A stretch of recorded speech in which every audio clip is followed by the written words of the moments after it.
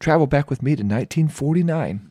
Gold fever had broken out in California, and people in the droves were wandering westward to strike it rich. There's gold in them thar hills. A man left New England, left his wife, left their son. As soon as he arrived and found gold, he was planning to send for them. Come on over. We're rich. But a long time passed. He had still not struck gold or struck it rich, but he didn't make enough money to send for them. His wife's heart leaped for joy. She brought their son to New York, boarded a Pacific steamer, and sailed away to San Francisco. They had not been at sea very long before the emergent cry rang through the ship that there was fire on board. But there was also gunpowder on board, and the captain knew the moment the fire reached the powder, every man, woman, child would die. The ship crew broke out the lifeboats, but the boats were too small. In a minute, the lifeboats were too overcrowded. The last boat was just pushing away when the mother pled with them to take her and her boy, and they replied, "I'm sorry, we can't. We have as many as we can hold." And they rowed away. She begged them. She begged them so much until they finally agreed just to take one more passenger. She held her son in her arms, gave him one last hug, kissed him one last time, and dropped him over the burning ship into the boat. She cried out, "My boy, if you ever live to see your dad, tell him I died in your place." As the preacher D.L. Moody shared that tear-jerking story, he gave the following altar call. Quote, "That is a faint type of what Christ has done for us. He laid down his life for us. He died that we might live. Will you not love him? What would you say of that young man if he should speak contemptuously of such a mother? She went down to a watery grave to save her son. Well, shall we speak contemptuously of such a Savior? May God make us loyal to Christ. My friends, you will need him one day. You will need him when you come to cross the swellings of Jordan. You will need him when you stand at the bar of God. May God forbid that when death draws nigh, it should find you making light of the precious blood of Christ." That's pretty powerful. And we're going to learn a whole lot more about that precious, precious blood of Christ right after this. Welcome to God's Word for Life Lesson Companion Podcast, brought to you by Word Aflame Curriculum and the Pentecostal Publishing House. This podcast encourages adult disciples to think deeply about God's Word, further develop their personal relationship with Jesus Christ, and make a greater commitment to the purpose and plan of God for their lives. Let's dive into today's lesson and explore what it means to live out God's Word in our lives. Welcome back, God's Word for Life listeners. You're listening to L.J. Harry. I'm your host, and you're listening to the God's Word for Life Companion Podcast. Today's episode stems from a lesson dated April 16th, 2023, entitled Covered by the Blood, and it comes from Exodus chapter 12, verse 23. "For the Lord will pass through to smite the Egyptians." I love that word, smite. "And when he seeth the blood upon the lintel and the two side posts, the Lord will pass over the door, and will not suffer the destroyer to come in unto your houses to smite you." So our homework this week is to use the word smite in casual conversation. Go. While you're thinking about that, let me share this with you. As we get older, we tend to think a little bit more about dying. We realize we're not immortal, not invincible. Ecclesiastes 8 verse 8 reads, "There is no man that hath power over the Spirit to retain the Spirit, neither hath he power in the day of death, and there is no discharge in that war." We all will face death one day, unless we are alive and remain at the coming of the Lord, and then, all right. But if not, that is one appointment we will never be able to avoid. We could only imagine how prisoners on death row feel when facing a determined execution date. That utter hopelessness would just be beyond anything most of us could imagine. But imagine the overwhelming exhilaration if they were told somebody else had volunteered to die in their place. The prisoners who are guilty know they're guilty and know they will die for their crimes, and yet some stranger has strangely stepped in and assumed their crimes and the penalty that goes with them, which means the guilty one actually goes free. It's called substitutionary death, where the guilty is now declared not guilty because someone else paid the penalty for their crime. The children of Israel, they may have experienced a piece of this feeling every Passover. They knew that sin had broken their relationship with God, and they realized they were guilty and they deserved to die. Without a payment for their sin, they could only look forward to death. Hebrews 9 verse 22 declares, "And almost all things are by the law purged with blood, and without shedding of blood is no remission." If no blood was offered as a sacrifice for sin, sins could not be remitted. Israel lived under bondage to the Egyptians. They spent 430 years in captivity, far removed from their beloved homeland.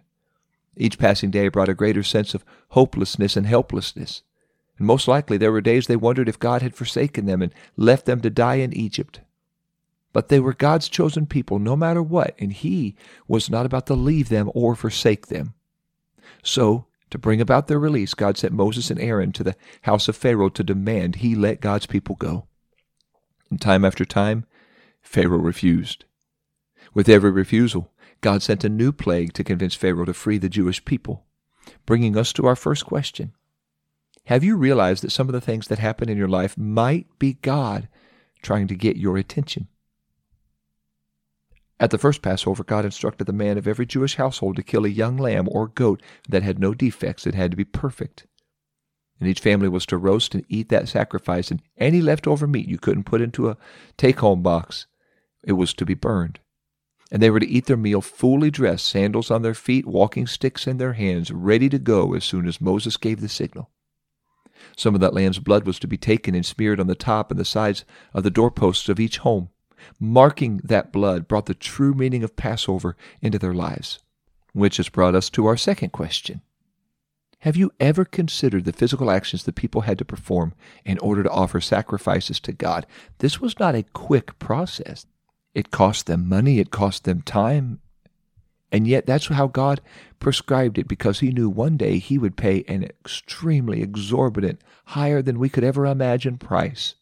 And this was just foreshadowing of that day when the sacrifice would truly cost something. To deliver God's people, God went out throughout the land of Egypt. And if the blood was not applied to the home, the firstborn of every household, even in Israel, would die. God promised Moses, "When I see the blood, I will pass over you." And that's where we get the term Passover.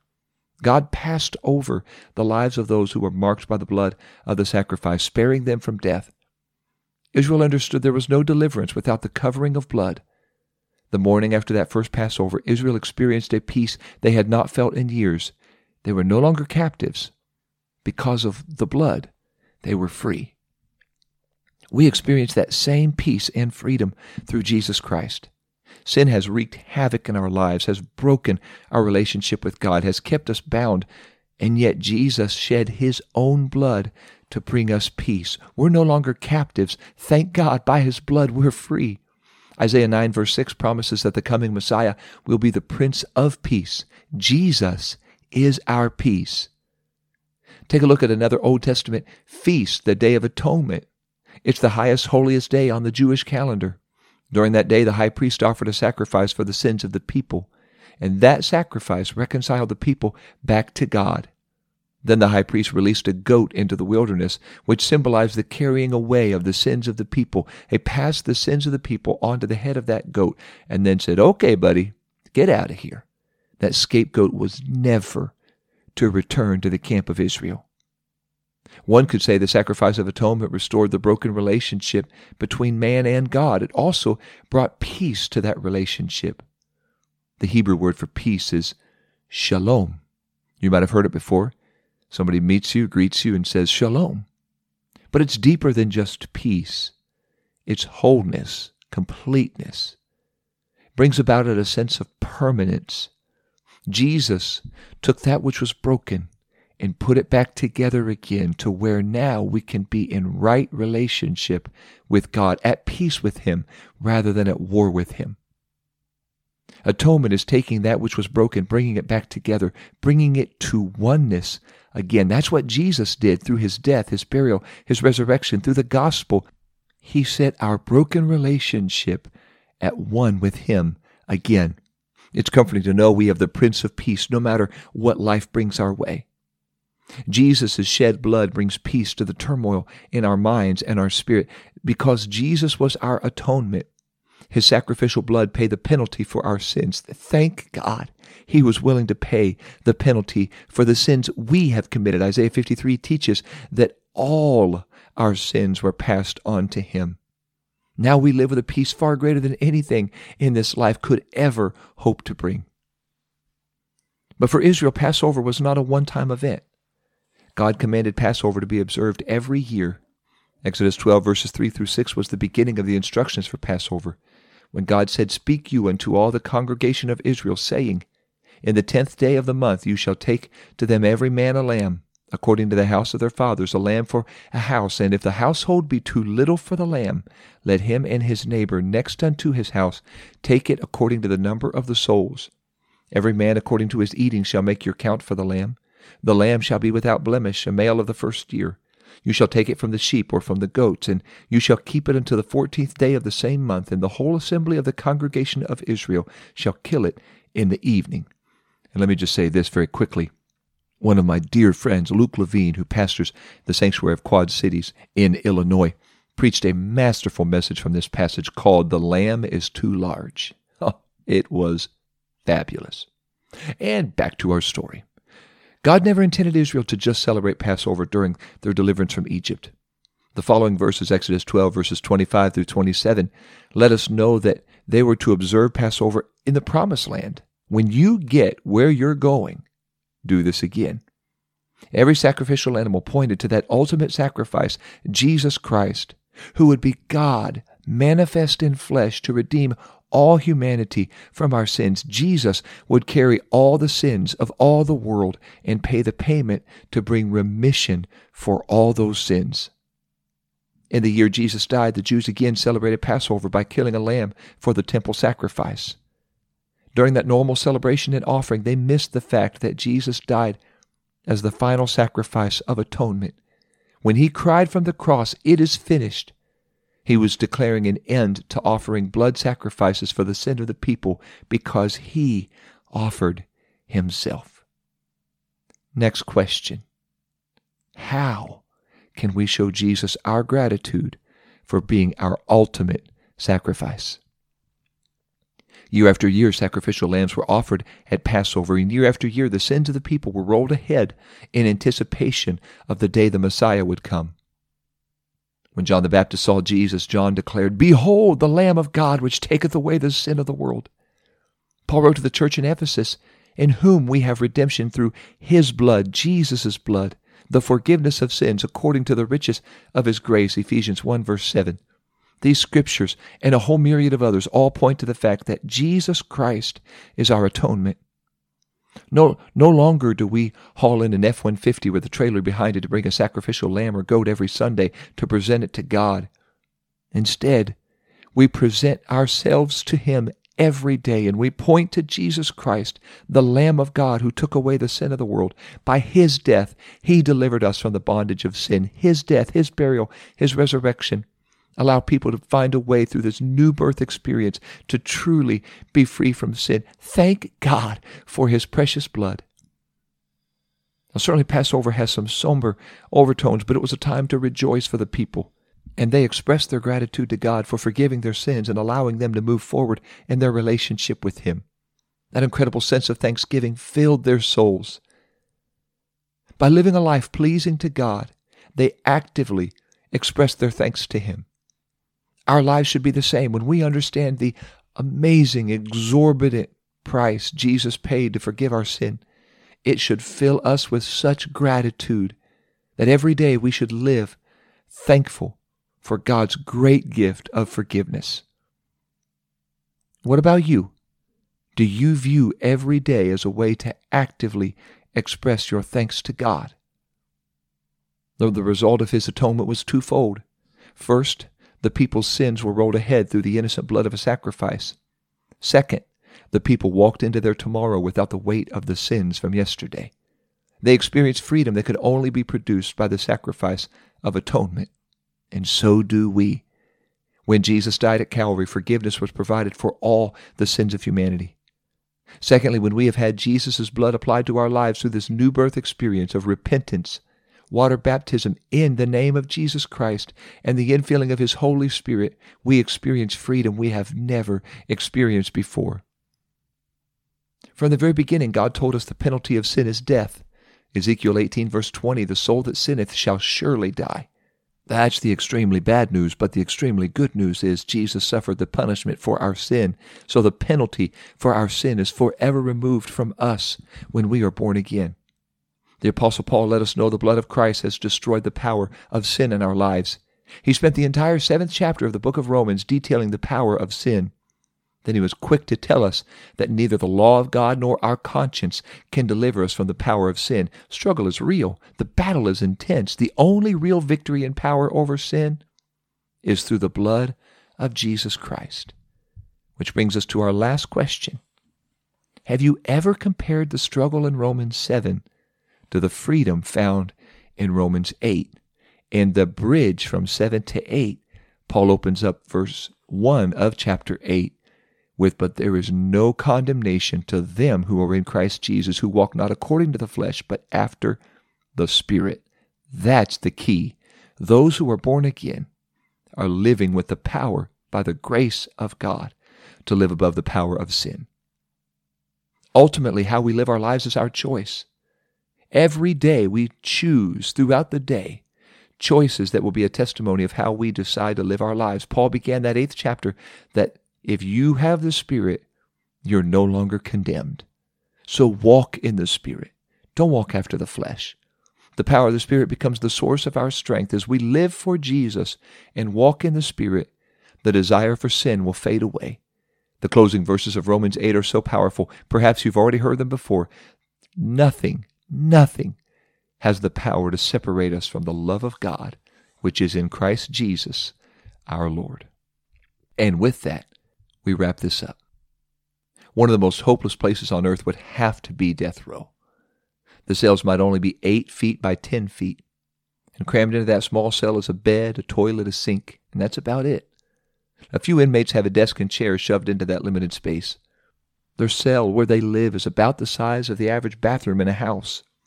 But imagine having a bed, a toilet, a sink, a desk, and a chair all shoved into that room the size of a bathroom, and being locked in there for 23 hours every day. Physical activity is limited to sleeping, showering, perhaps an occasional visitor. Some prisons will allow an hour or so for exercise in the yard. The average length of time a prisoner lives on death row is more than 15 years. And shockingly, 40% of them have been there over 20. It's become common for prisoners to die on death row just from sickness or other natural causes. While that physical routine would be maddening enough, you can only imagine how terrifying the mental anguish is, living every day knowing you are condemned to die for a crime you committed. What would your thoughts be with every passing day? Would you hold out hope for a last-minute stay?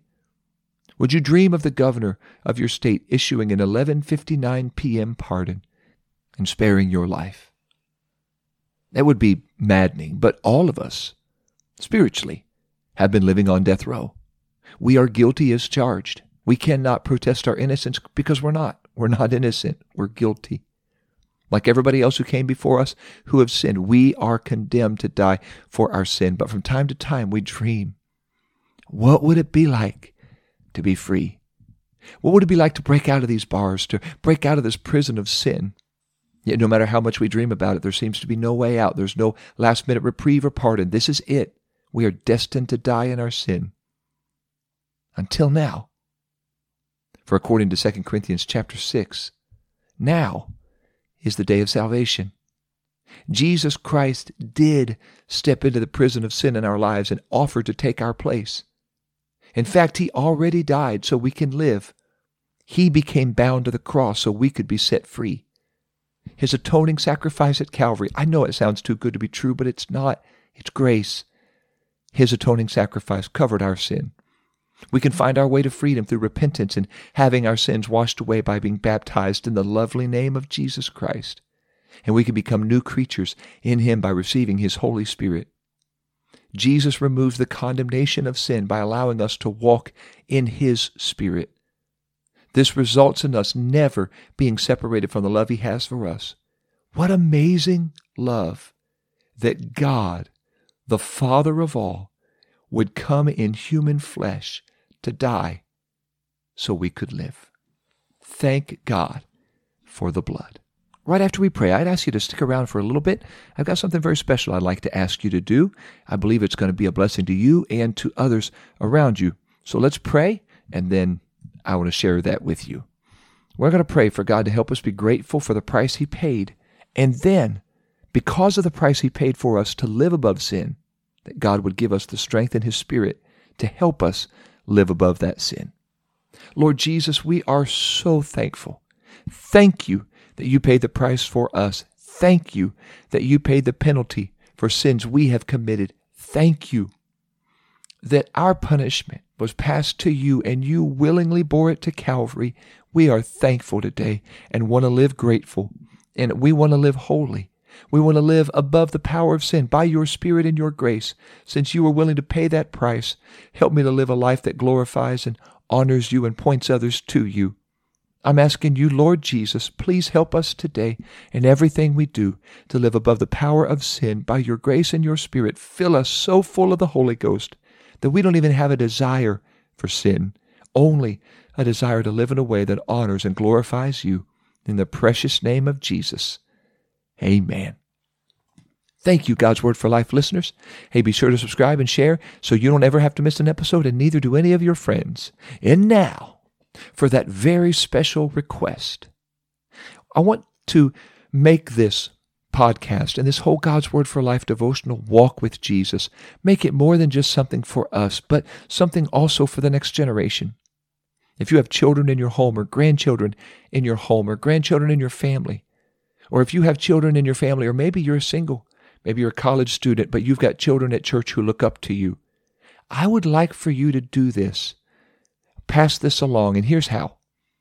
Every Passover, when the Jews gather together to eat that Passover, that Seder meal, they have the youngest child at that meal ask this very probing question: why is this night different from other nights?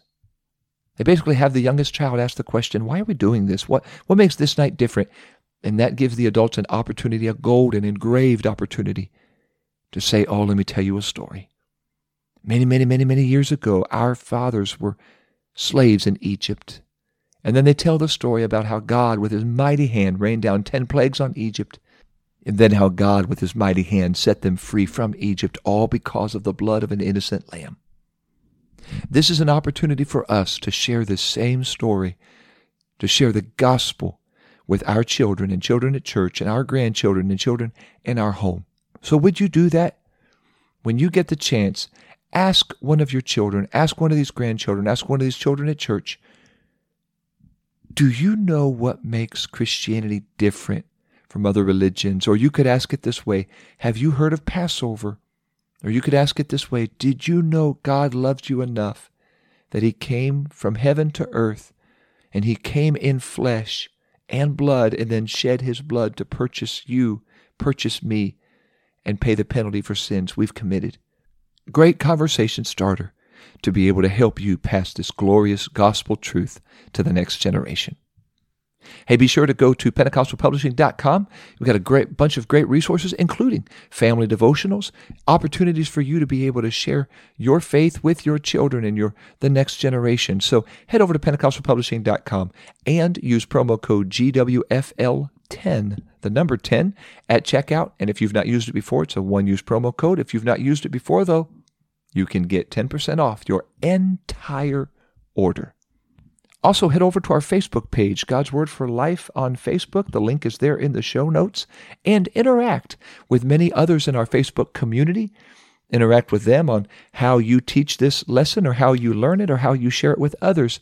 This is a great opportunity for us to bring our faith together, braid our faith together, and grow in our relationship with Jesus. We just learned about the blood. Now, next week, we're going to learn what does it mean to apply that blood, that gospel, to our lives. I'm going to share with you an episode called You Must Be Born Again. And if you want to know, what? Born again? How does that work? Well, tune in next week. I'm looking forward to sharing it with you, and always look forward to learning and living out God's Word for Life. Thank you for listening to God's Word for Life Lesson Companion Podcast, where together we explore what it means to live out God's Word in our lives. If you haven't yet, make sure to subscribe to this podcast And if you are looking for other Bible study tools and resources to encourage you in your walk with God, visit us today at PentecostalPublishing.com.